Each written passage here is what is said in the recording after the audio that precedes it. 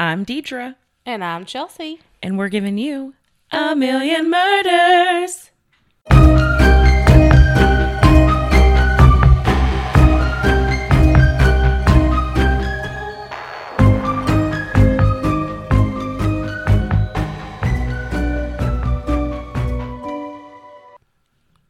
Hello. Hi, everybody. Welcome to the jungle. Yes. We are doing, I'm going to do some Kentucky hauntings. Kentucky. Yes.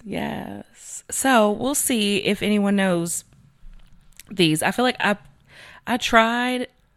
This was something that Sarah and I did on Screamin' Sugar, and I feel like back then even I was trying to find stories that people don't know about. Yeah. Because like everybody knows about Waverly Hills. Everybody, knows about Bobby Mackey's Music World. If you don't, you do now, because Morbid just put out an episode. Mm-hmm. What will be like either a couple of weeks ago at this point, whenever you listen to it.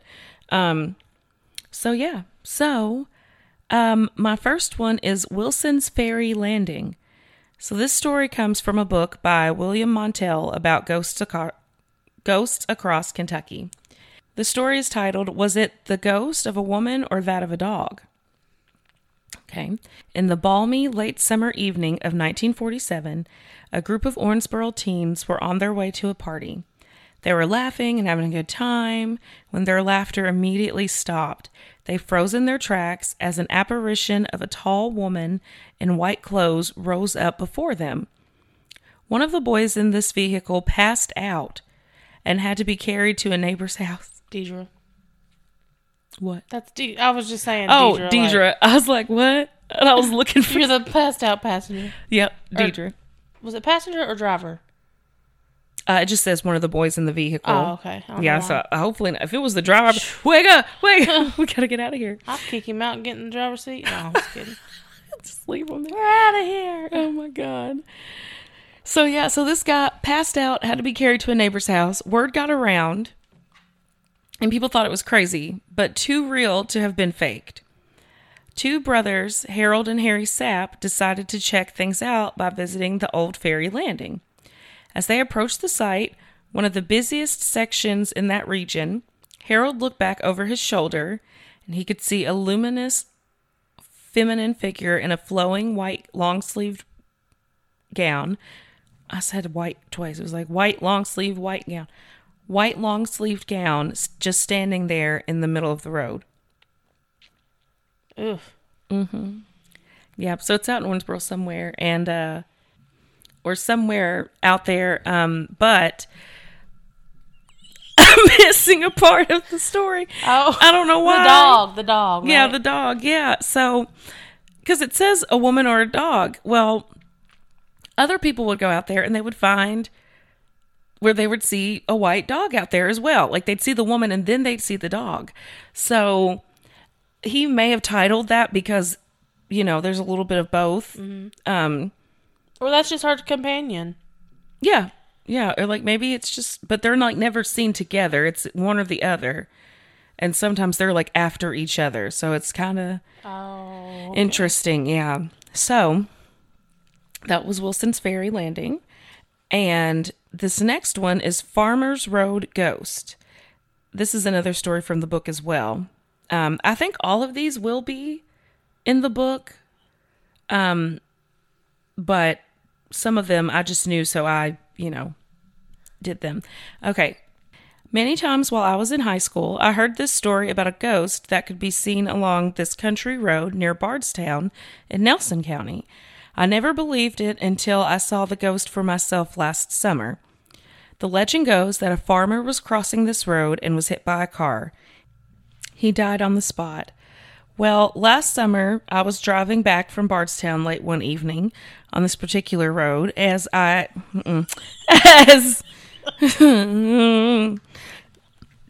rounded a curve, I saw a man in denim-colored overalls and a straw hat standing there in the road. Aww. I know. But I was still positive that I would hit him. I closed my eyes and waited for the impact, but it never happened. The car stopped and I got out to look around, but nobody was near or on the road. I went back to the car and got a flashlight out. So, I mean, he's doing his due diligence. Bless him. He was like, I know I hit somebody. Yeah, he's... And now I can't find them. Mm-hmm. Yeah, so flashlight out of the glove compartment. He's using the flashlight. He says, I looked on both sides of the road, but still couldn't find anything. I even looked for footprints in the dirt on the side of the road, but didn't find any. I know without a doubt, if that had been a real person, I would have hit and probably killed them. Yeah. Now then, I too tell people about the ghost of this man on this backcountry road. Huh. Mm-hmm. I love backcountry roads. They get a little scary wary at night, though. In the dark. No, I'm just playing. But anyway, okay, so the next one is the Mandy tree. This is one of my favorites. This story is also in the book. So I took some from the book and, just around because I already know about the Mandy tree, but I needed the facts. So, Mandy Holloman, who died years ago, was still keeping silent watch over the countryside she loved so well, barely outside the western city limits of Madisonville. Oh. Mm-hmm. The year was 1915. Mandy led an average life as a wife and mother. One day, Mandy prepared breakfast for her husband Ed, like she probably did every day, before he went to work at one of the mines in the area.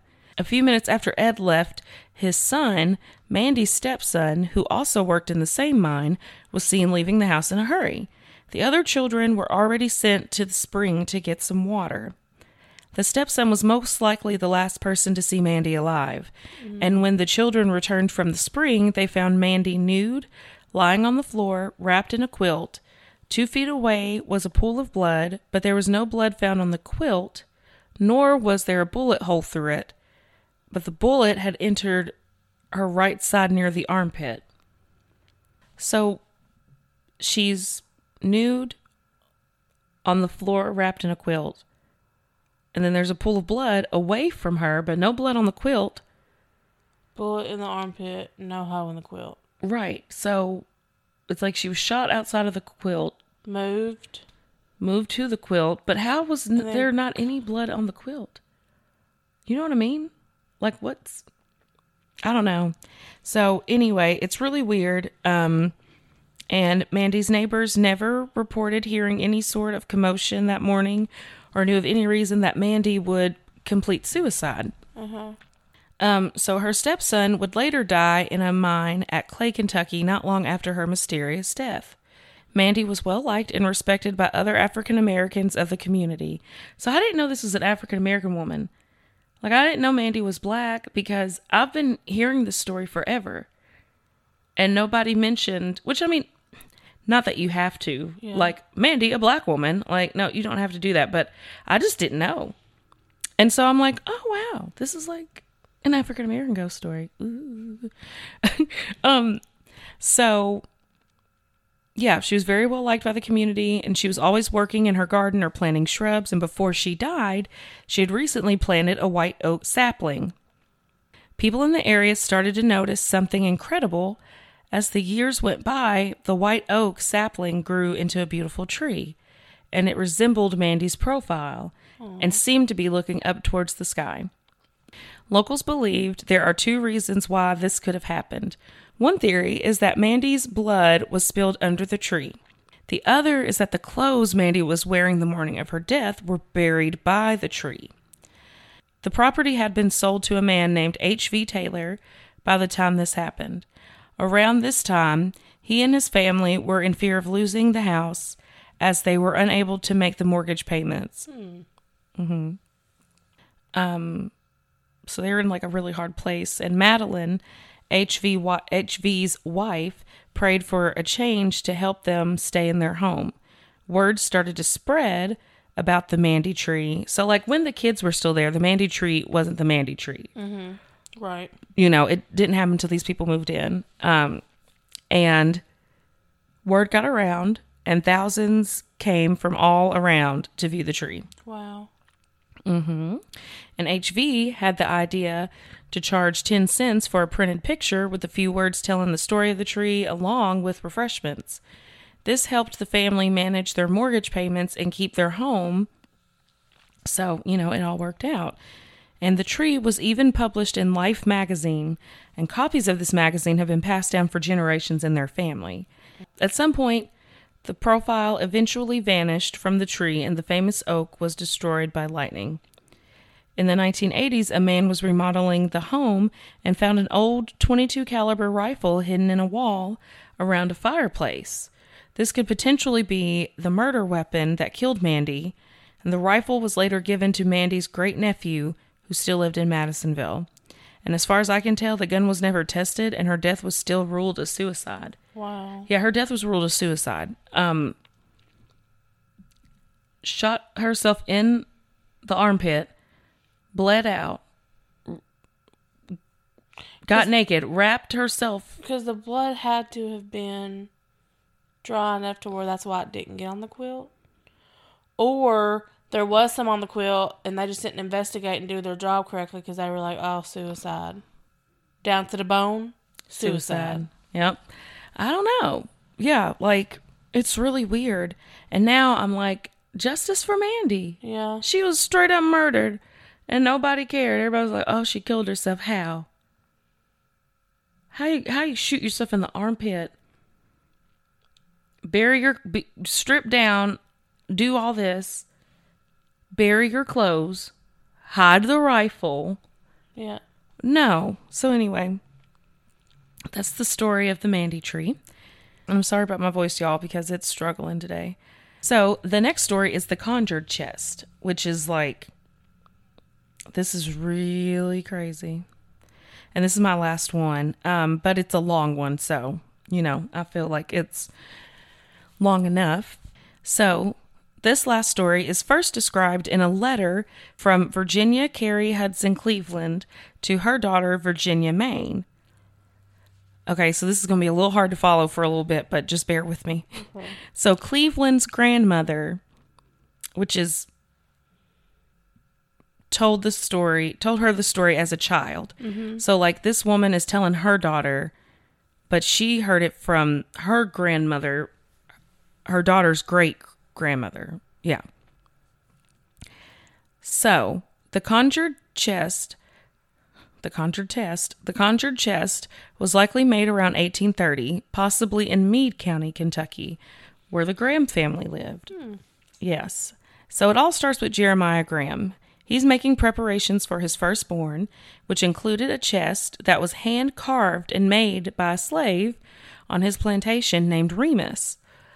Jeremiah was not satisfied with the chest and beat Remus until he died from his injuries. Aww.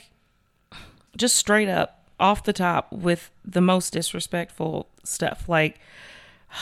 Okay, so the other slaves weren't having this. They're like, you're not going to beat Remus, and kill him and just think everything's fine. So they took dried owl blood and sprinkled it into the chest, and they put a curse on it. This is going to be like Oculus. In Oculus, when she's talking about all the people who've had the mirror and all this stuff. Yep. That's where we're about to head. So everyone buckle up. Buckle up, buttercup. So the chest was then moved to the child's nursery, and every time something was put in the chest, a tragedy happened. You could not put anything in the chest without something happening. Yep. Okay. 18 people are thought to have had some kind of bad luck after coming in contact with the chest. Jeremiah Graham, his child, who the chest was made for, died in infancy. I know, that's really sad. Jeremiah's twin brother, Jonathan, had a son. The son's clothes were placed in the chest, and he was stabbed by his body servant on his 21st birthday. Oh, goodness. Yep. Jeremiah and Jonathan's sister-in-law, Amanda Winchell Graham, wife of Moses Graham, put the chest in the attic after this happened. Okay. Mm-hmm. John Ryan, a recent immigrant from Ireland, eloped with Catherine Winchell. Amanda Winchell Graham arranged for them to live on land belonging to the Grahams and gave them the chest, which they both used. Farm life left them poor and made Catherine ill. John planned to go to New Orleans to find work and was killed in an accident. Okay, so then Catherine Winchell Ryan died from her illness. So that's 4. The fifth one is Louise Gregory, a child of Eliza Ryan and John David Gregory, who died at around age 10 years old. Yeah, so I think Eliza is the daughter of John Ryan and Catherine Winchell Ryan, if I'm not mistaken. So anyway. So yeah, Louise Gregory, a child of Eliza Ryan and John David Gregory, died around 10 years old. Eliza and John David Gregory's only son, Ernest Gregory, married Stella Stonecipher.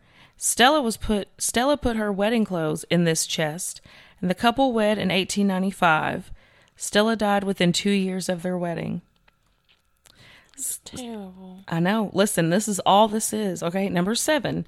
Mabel Louise Whitehead, a relative to the Gregory family, came to live with Eliza and John David in 1884.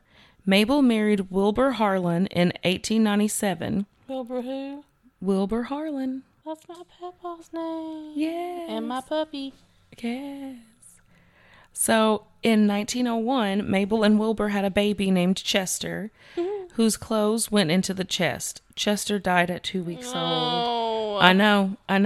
It's a lot of kids. Like, it's terrible. Now, number 8, Wilbur Harlan's clothes were placed in the chest, and Wilbur died in 1905. So, like, 4 years after his son passed away. It's crazy. Mm-hmm.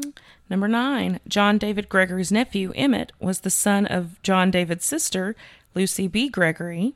Lucy hid knitted gloves and a scarf in the chest for her son's Christmas gift. Emmett worked on the railroad, or for the railroad, and one evening in December of 1909, Emmett got off the train and fell 30 feet through a trestle. Oh, my word. Mm-hmm. Yeah. Whew. So, number 10, Nellie Gregory, daughter of Eliza and John David Gregory, married Fred Fraze in August of 1905. Nellie had placed her wedding clothes in the chest, and Fred deserted Nellie. She never got married to him. Yep.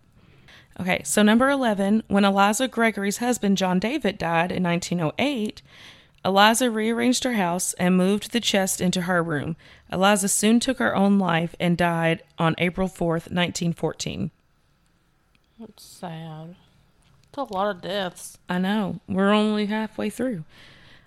So, number 12, the chest then moved to Louisville with Eliza and John David Gregory's granddaughter, Virginia Carey Hudson Cleveland, which is the mom from the beginning. Mm-hmm. Virginia put her first child's baby clothes in the chest. The baby was born prematurely and died the same day on August 8th, 1915. 13. Virginia and Kirtley Cleveland went on to have 2 daughters, the second being Anne Carey Cleveland. Anne's clothing was placed in the chest, and Anne was struck with polio around 1929. Although she recovered, Anne endured related symptoms all her life. 14. Virginia and Kirtley Cleveland's oldest daughter, Virginia Hudson Cleveland. They all like naming their kid Virginia, so it's like gets really confusing. Yeah. Whose wedding clothes had been placed in the chest. Wilbur Brister married Virginia Hudson Cleveland in 1943, and in December of 1944, Wilbur was rushed to a hospital for an appendectomy. He died December 9th, 1944, from an overdose of ether. Yeah, so, okay. Number 15, the Cleveland's neighbor, Herbert H. Sonny Moore Jr., put his hunting clothes in the chest, and Moore was killed in a gun accident at the home of the neighbors on April 5th, 1946. Number 16, Richard, Virginia and Kirtley's son, put his clothes in the chest, and less than a week later he was stabbed through the hand at school. Like, what is happening? So if you noticed, it's kind of stayed with this Virginia Cleveland woman for a minute. Yeah. You know, so everything's happened. Even her neighbor done got, okay. So after all this happened, Virginia Cleveland was at the end of her rope. She asked Sally, a maid who had worked for Virginia most of her life, if she knew how to break a conjure. Sally told her she needed a dead owl brought unasked by a friend. Then she had to take the leaves of a willow tree planted by a friend and boil them for 1 day in sight of the owl. Next, she was to put the liquid in a jug and bury it with the handle facing east under a flowering bush. Virginia and Sally completed the steps to break the curse, and the only way to tell if the curse had been broken would be if either Sally or Virginia died before all the leaves fell off the bush in the fall. So Sally would end up dying that fall. She died? Yeah, I know. Sally died, the maid. Aww. Yeah. And so that makes her the 18th person to have died in relation to the chest, including Remus, the man who built this cursed chest. And to this day, some owl feathers remain in the top drawer to keep the curse at bay. The chest would be passed down to Virginia Carey Hudson Maine, who eventually donated the chest to the Kentucky Historical Society in 1976. The chest's reputation extended beyond Kentucky, and the chest was even shipped to Las Vegas in 2015 for the show Deadly Possessions on the Travel Channel, starring Zach Bagans. In this episode, Zach interviews Virginia Maine's daughter, Beverly Kinsley, and asks her about why her mother donated the chest to the Historical Society, and she said, "I don't think she would turn it loose.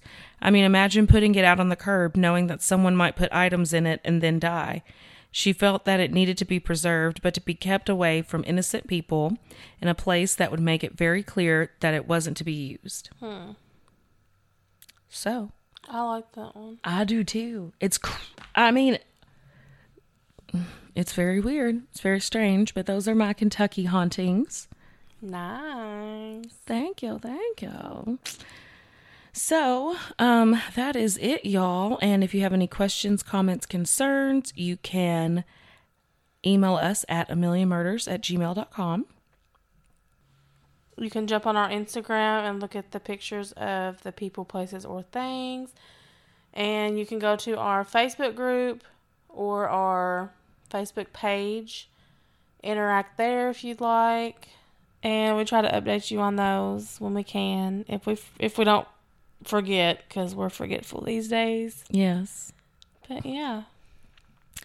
All right. Well, I think that's everything. Thank you all for tuning in. And we hope you come back for a million. Oh, I jumped in so quick. A million more. Bye.